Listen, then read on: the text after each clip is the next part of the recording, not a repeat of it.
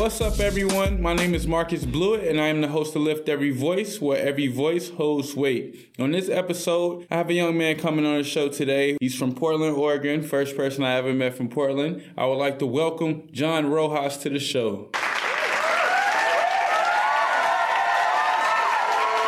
Thank you. I really appreciate it. Thanks for inviting me. Since I've been knowing you, John, I really find your story interesting. But before I get into all of that, give me a few activities or characteristics of yourself for our audience to get to know a little bit about you. I'm half Japanese and half Dominican. I'm a third-year student at Colby Sawyer, health promotion major. I'm a health enthusiast. I see myself as that. I run every day. I like dancing. Sometimes I talk a lot. I try to be as animated and lively as possible every day. People know me as a talkative person. So I think you already mentioned it, John, but can you quickly say what is your race and ethnicity again? It's my race and ethnicity. So I was born and raised not born and raised, but I was born in Japan. Okay. Kyushu, Japan. It's the southernmost island. And my mother was born and raised in that same area. But my father, he was born in Dominican Republic. He moved to New York City when he was in middle school, around that age. So you was living in Japan for how long before you came to the States? For about 8 years. 8 years. Yep. How was the first 8 years of your life? My personal childhood was a lot of fun. I lived not only in the city, but also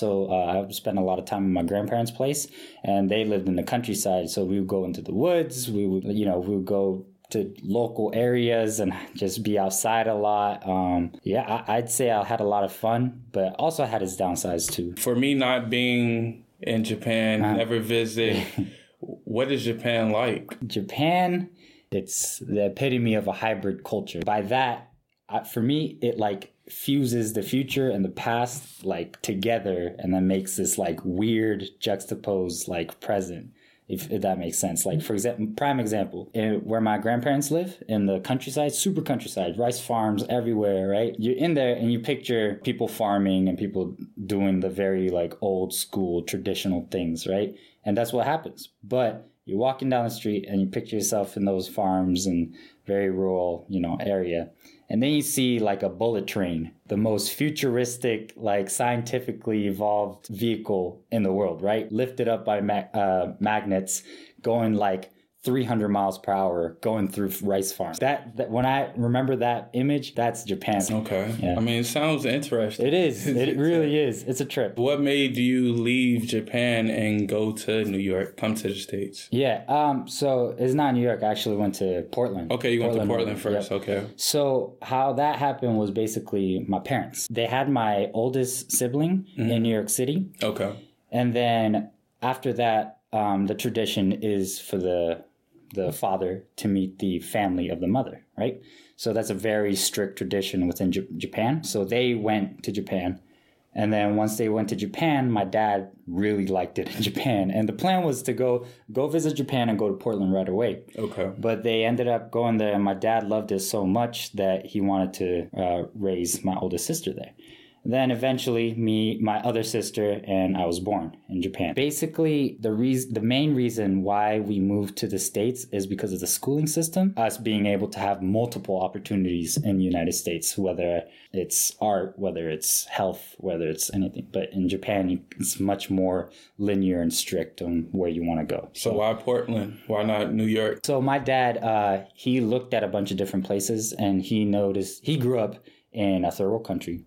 And when he moved out, he grew up in the city, New York City, out of all places. And I know he wasn't the most financially, well-off person. Yeah. So I knew that he understood the power of a surrounding with a lot of vices. Yeah. You know what I mean? If you're surrounded by success, you'll be successful. If you're surrounded by drugs and violence, it's much easier to fall into that. And my dad, from my perspective, my dad knew that concept and then picked out Portland, right? Because Portland is one of the whitest cities in America, and also a very diverse socioeconomically. But I say diverse, but at the end of the day, a lot of rich people are in Portland, and it's very expensive to live there. The rent's going up. A lot of people want to go there, and it's a beautiful place to live, and the school system is amazing. Like in Portland, public schools are the place to go. Like it's not, what makes them so different from being in Japan? What's the comparison like? The comparison this is the main comparison. So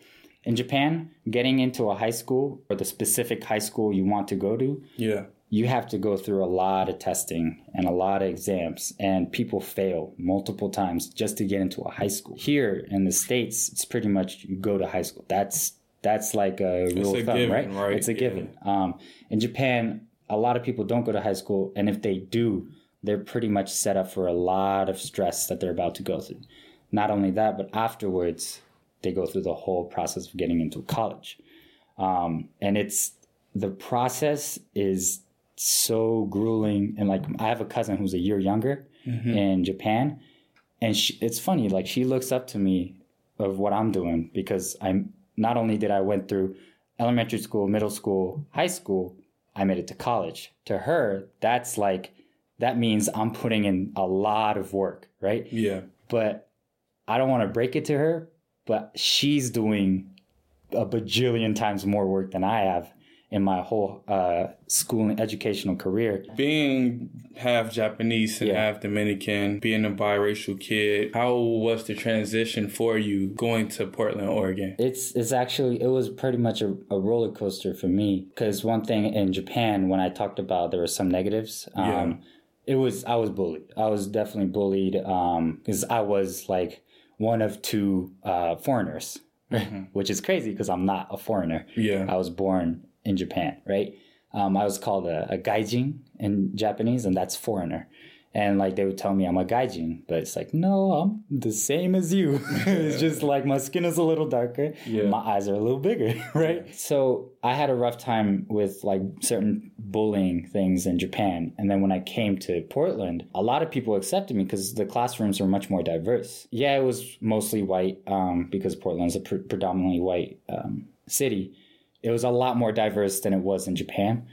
And that made me a little confused. Not only was I not used to white people, I wasn't used to black people, other Asian people like Chinese people, Vietnamese people, also not used to like Middle Eastern people, but they were all in my classroom. And I was like, wow, this is very, very different from what I'm used to. Not only that, the language aspect. I didn't know any English when I moved here. I was very, very, very quiet. And I was in English second language up till 4th or 5th grade. Out of all that, the language, besides the language, there's a lot of culture shock for me, which is one, the diversity, and two, the manners. In Japan, manners are a huge thing. Okay. And here, I don't think people had manners at all when I came to the U.S. And it was so surprising to me.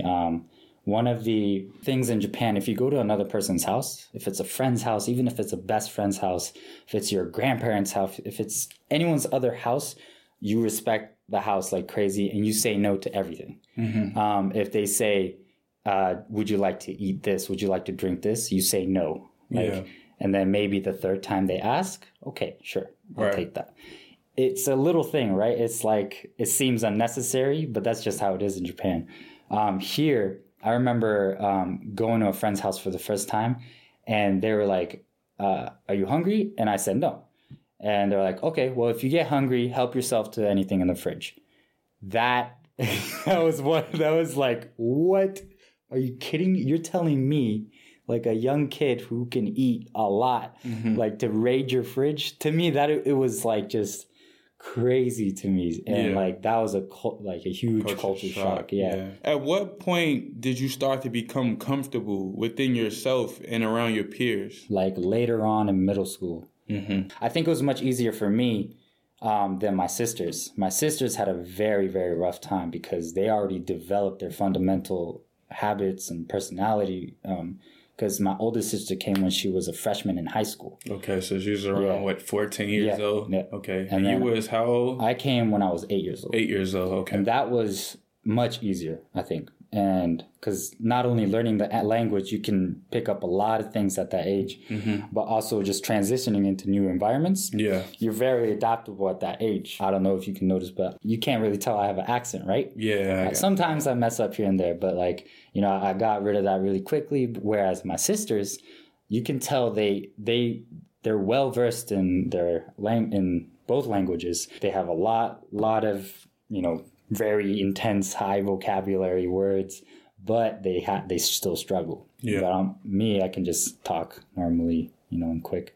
But yeah, it took a while though. At the same time. At what point did you feel like you was comfortable? Like, what made you feel, okay, I'm blending in with everyone else, or I'm at the point where I'm okay with being here in a new city and adjusting to everything? You said it was in high school, but like, what high school experience made you feel comfortable and that you belong in Portland with everyone else? That's an interesting question, because I was able to put up a front that made myself fit in. I think I got comfortable with the image that I created for myself to fit in. Which was be rebellious. Okay. Be the classic American boy, getting out there, taking risks. That was all a front, honestly, because I'm a very shy, timid guy inside, I think. Yeah, I really think in high school I developed this, I don't want to say a fake side, because it's definitely a side of me that, you know, lasted throughout all of high school. I became talkative. I learned how to become talkative, but forcing it. But yeah, it was around high school when like I finally became comfortable talking in class, like speaking up in class. How was your grades in elementary school, middle school, and high school? Because, you know, you talk about leaving the Japan school. One of the reasons why you left Japan was because of the schooling system. Right. So how well did you do in school when you came to the States? Yeah, actually, this is a topic that I've spoken with a lot of people, especially in high school. A lot of Eastern Asians, especially if they're first generation, meaning like they're the first to come. Second generation is like if your parents came, and a lot of Eastern cultures like Asia, Vietnam, it's the schools are like you're working very hard. So both my sisters had all A's. Like, you know, still to this day, they don't know what a C is, you know. Me, on the other hand, I think I got acclimated much more culturally. So I kind of lost in touch with that Japanese mindset of schooling. I think if I came at a later age, I would have all A's as well, because I would like know how to just suck it up and just keep on working to get that grade. But since I came at a younger age and I befriended friends at, you know, when I was 8 years old, of these people who had a very American mindset about school, you know, have fun. School is fun, you know, grades, whatever, like it's okay. At the end of the day, you're there to have fun. So my grades, it started off like that, where I was like constantly striving for A's because, you know, in Japan, like I felt that I had a standard to meet, not only for my parents, but for my sisters. Because they set the bar very high. They went to the same schools as I did. Okay. So all the teachers knew me, and they're like, "Oh, you're John Rojas. You're Chizumi and Natalie's younger brother." So I'm like, "Oh crap," you know. So, but that turned down in high school because I think that's when I really, like again earlier I said, I got more comfortable. Yeah. I knew how to, became more rebellious. I became more risk taking. I would lose focus in school and have more focus on the extracurriculars and stuff because I wanted to be more interactive, right? And I would do things after school that's, you know, not necessarily would be a recipe for success, like, you know, but I was surrounded by it. It's at the end of the day, it is a city. There was drugs, there was stuff like that. So like, that's what, you know, I think that's why my grades started going down because of that, because I got exposed to a lot of things that I wouldn't have been exposed to in Japan, because Japan is really, really strict on drugs and violence and stuff like that. So do you feel that those extracurricular activities that make you feel more American? Like, did you feel that? Yeah, it did. Why? Yeah. Because it was that aspect of, I became more prideful. You know, I like, because at that point, people knew me as, oh, John who gets good grades, who can balance all these things, but at the same time know how to know how to get down. Yeah. And like, I love that. Okay. For me, it was like confidence, right? And that's I think one of the most prominent characteristics of an American. The classic American is overfilled with confidence and can just bust through any struggle, right? So for me, that's what I was starting to become. Like, I was like, yes, this is what I want to be. I want to be the guy who work hard, play hard, right? Yeah. Or like, work your ass off all week and then go crazy on the weekends, or like just constant like work, and then reward yourself with a lot of vices in the world, right? Yeah. And that's what I thought I was becoming. And and that's what I ended up being. I mean, a lot of people would have that same mindset, would think the same way. Other people may say that, work and play hard, or play harder will contribute to your downfall. So I want to get into society judgments and talk about different topics or issues society has. They judge you on. And one of the first things is how does society set you up for failure? In general, I think this society in particular sets you up for failure by saying work as hard as you can for yourself and for the money and for the success, for the material things, because that's success. That's what you want as success, right? And then you get to that point, and then you realize your body's breaking down, that you can't do anything. You can't give love because your body just doesn't keep up anymore. You want to work so hard that you forget about yourself. And I think that's huge. That's how society really just sets you up, like work, and forget about your health. What would be the perfect situation for you? Because you saying work, and, less play. So what is the perfect balance of success for you? And what does success mean to you? Yeah. For me, success, it's hard. It's interesting. I catch myself thinking that way, like when I bust my ass every day to get the grades I want and, get the money I want, I start to I catch myself. I start looking through Amazon or the online websites and being like, wow, if I rocked these shoes, I would look so good. And I'd show that I work for my money. And I'm like, wait. I know that that's not going to give me happiness. I know that showing off these things wouldn't give me happiness. They're material things. But it's surprising. I feel like I catch myself doing it constantly. Yeah. But I think I constantly strive to catch myself. And I think that's the happy medium, because it's so easy to fall into those things, that material side. Yeah, it is kind of easy to get into that. And at a young age, chasing success comes with trying to figure out life, and that comes with stress and other worries. Being a young adult, what would you say are some of the issues you are worried about in your life? A lot of people from my Latino background worry about the recently elected president. Okay. And how the politics are moving. It scared me. Not because president was elected, but because of the way people talk about it, afterwards. Being in this area, New Hampshire, Colby Sawyer was by far predominantly white school.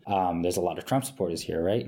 For me, I was worried about how people reacted to when I said I was scared. It was interesting when I had many conversations. I can, more than the fingers on my hands, I could count how many times they said, forget about it.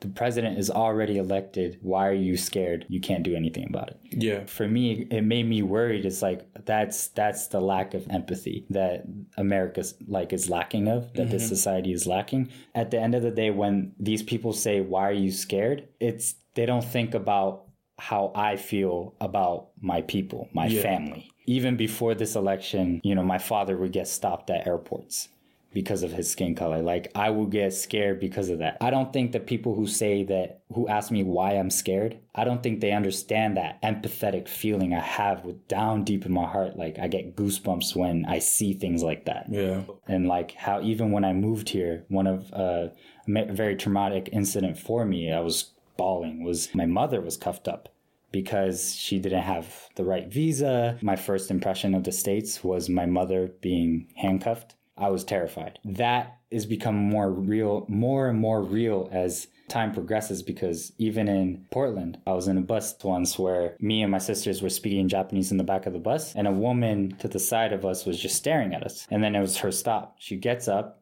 she looks at us and starts yelling at us, like just screaming, saying that us Chinese people don't belong here, that you take our jobs, you are the cause of all of my stress. And all of us were stunned. One, we're not Chinese. Yeah. Two, I've never had such a blatant like racist action like that upon me, and I was stunned, and both my sisters were stunned as well. And she got off the bus and still yelling at us from outside. Like in my head, I was a little kid. In my head, I'm like, this is it. I'm dying young. I'm done. And like, I was terrified, right? Yeah. And then, so the language and the images that have been fed into my mind through those experiences are coming back to reality, especially after this, after Trump was elected, because I see these, like videos online and stuff, and it's scaring me. It's like, I know that fear firsthand about like being in front of a bigot or a racist person yelling at you, almost assaulting you, and I'm terrified. Like I feel for them. I'm empathetic for them. I'm getting goosebumps right now just thinking about it. Yeah, and it's terrifying. Yeah. So, it's just that they can't relate to stuff. They can't. They really can't. And it's unfortunate that it's unfortunate because you know, people talk about everyone gaining knowledge and being knowledgeable about everything that's going on. Right. But if you're being ignorant to what's going on to those people, then what knowledge are you getting? Right. You're not getting anything. And for you to say that you're scared or you're afraid of what's going to happen in the future, and for them to not see what's going on, it shows that they're blind to real issues that's going on. To answer this question, are people wrong or right for judging people? Like, are people wrong or realistic for judging people? Because if you see a person that maybe looks suspicious, you're automatically going to make a judgment about them. Right. Are you wrong for doing that, or is it a realistic judgment? Yeah, you're right for doing that. Okay. I think that's a human thing. It's called implicit bias. All right. Where no matter where you grow up from, you're going to be biased. Okay. Every single human is biased in this world. Yeah, I believe that. Yeah. But I think it's especially wrong if you don't catch yourself. Like, I really believe in, like, okay, you have your instinctual tendencies, but catch yourself. That's what makes a man of reason or a woman of reason. Like, this is the 21st century, and we're standing upright. We have a brain that's bigger than any other animal, and we're like, we're humans. We're Homo sapiens who can think, who can reason, who can like think critically about these things, right? So why rely on your instincts? And that's prejudice, I feel like. Yeah. Being an like instinctual, like animalistic thing. If you're really human, maybe you have your implicit bias, or like, oh, you see a person down the street and you don't trust that person. That's your instinct, right? You want to protect yourself. You want to protect your family. You want to protect your domain. Yeah. That's instinct. But think about it for a second. Reflect on yourself. Why am I fearful of this random person on the street? Is it the context? Is it the neighborhood you're in? Is it the skin of the color? And then reflect on it. Like, why is this happening to me? Why has these instinctual tendencies been like built into my brain? And then think about it, reflect on it, write it down on paper. You know what I mean? And I think that step is what's missing from a lot of people. Just like how I'm in tune with my body. Yeah. When I listen to my body, I do my best to listen to the things I say and listen to the things I do. And then if it's considered wrong, let me take myself back a few steps and think about it for a second and ask other people and try to educate myself. Yeah. And, you know, I think if you're not told to do that, you won't. So, yeah, that's true. Yeah. Because I started to do that myself because I felt a lot of times I was judging people. Yeah. Just off of just them walking, me seeing them doing whatever. I would automatically make a judgment about that person. But as I got older, maybe around 18, 19 years old, I started to think how wrong it was to judge people when I didn't know their story. I never talked to this person ever in life. I don't know what they went through. I don't know what they're going through, but I'm judging that person. And I felt that was very wrong of me. So now when I see people or I see certain situations happen, I try not to make a judgment because I don't know what's really going on. And when I hear people making comments about people or judging them, you know, I bring it in perspective and ask them the question, what if that person was going through something? Like, what if it was a divorce going on? What if they was getting abused? What if, you know, they just got put out their house, they're homeless? You never really know. And I just try to always remind people to, what if that was you? Would you like to be judged? Or would you like to give a fair chance to explain yourself? And I really feel like that's a problem in society right now, is that people don't give... It's a disconnect. Yeah, it's a disconnect. People don't give their chance to hear someone's story. They automatically judge a person. So in society, I hear a lot of times about elders that experiences are the best lessons in life. You learn a lot from experiences. So what's the best learning experience you have had in life, and what did you learn from it? Can I think about it for a second? Yeah. Okay. The best experience is so far in my life has been these past 2 to 3 years of college in New Hampshire. I'm a person who values every experience as a learning thing, but when it comes to like society on a bigger level, and what I talked about earlier about that extra step of reason, of reflection, I didn't really come to terms with that until I came to college, where I became a little more, there's more freedom. Where there's freedom, there's more like exposure to bad things, right? And I had to take care of myself. And I realized that after my grades plummeted, I realized that, okay, this is what could happen if I neglect myself. If I neglect my health, if I neglect my grades, if I neglect the fundamental things that makes me me, things happen around me that's bad. And then I turned myself around, learned not to do that. I'm always take time out of my day to focus on myself, and how good I'm doing throughout the day, and taking care of myself when it comes to not only academically, socially, but also physically. Okay. Yeah. If I didn't come here, if I didn't come into this New London, New Hampshire in the middle of buttfuck nowhere, I don't think I would have gotten that.